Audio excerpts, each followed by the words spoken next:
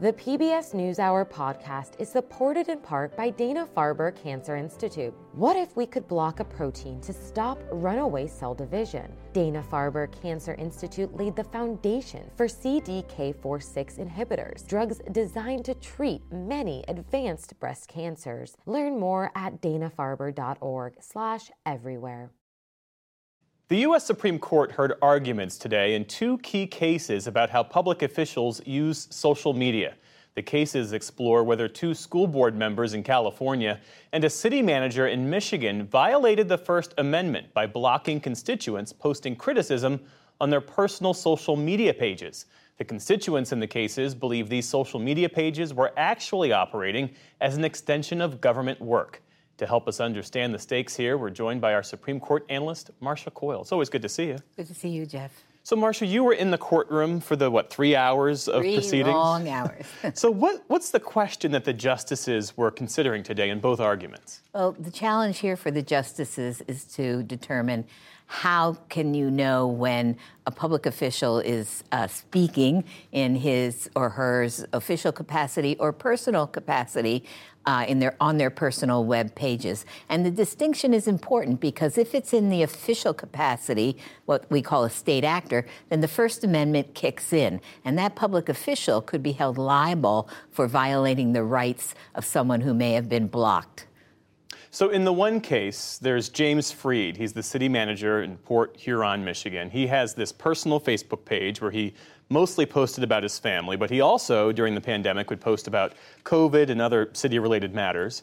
And he blocked from his Facebook page a man named Kevin Linke after Linke posted criticism of the ways in which Freed was handling the pandemic. And so our team spoke with both men about how they see the case. Here's what they had to say. School teachers, police officers, firefighters, school custodians, like my grandfather was, can't go home and talk about what happened at work. Just think of the chilling effect that would have on those people. I have a right to free speech.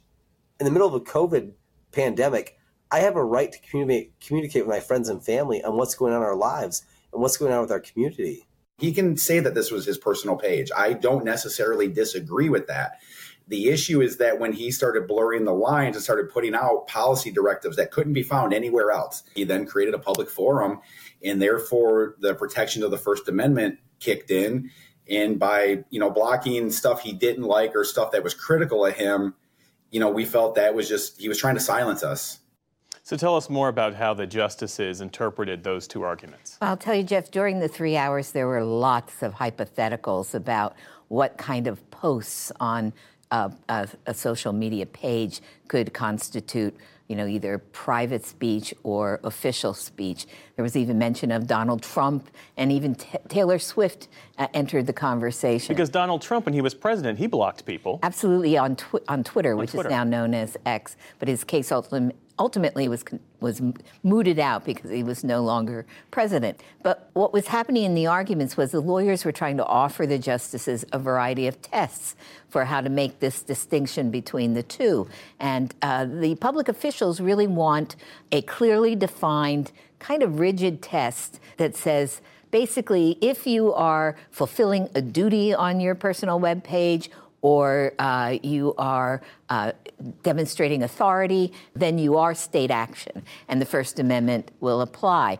And the individuals who are blocked, their lawyers were telling the court, no, that's too narrow a test, and we think you need a broader test. One lawyer described it as, are you doing your job test, which looks at the content of the page, the appearance of the page, and the function that the public official serves. The justices had some qualms about both tests. One was considered a little too narrow and would chill speech. The other was considered too broad. And I think ultimately Justice Kagan sort of hit the nail on the head on what the justices were facing. She said what makes these cases hard is that there are First Amendment interests on both sides. Public officials have every right to engage in the kind of speech you and I do, to talk about their jobs, to talk about job with someone in the grocery store, talk about family, friends, pets, and an individual has a right to be able to access information, that government information that may be important to their lives, as well as to share in the conversation on that page with other commenters.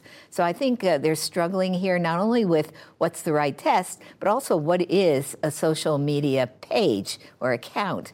There was a comment by Chief Justice Roberts at one point who said, basically, what is it? Is it a gathering of protons or what?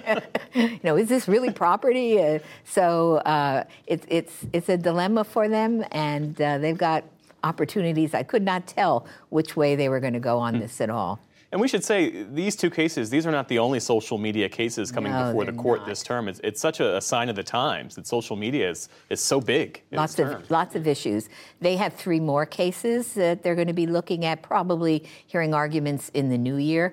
The cases today are significant in their own right as to what they will do in terms of speech.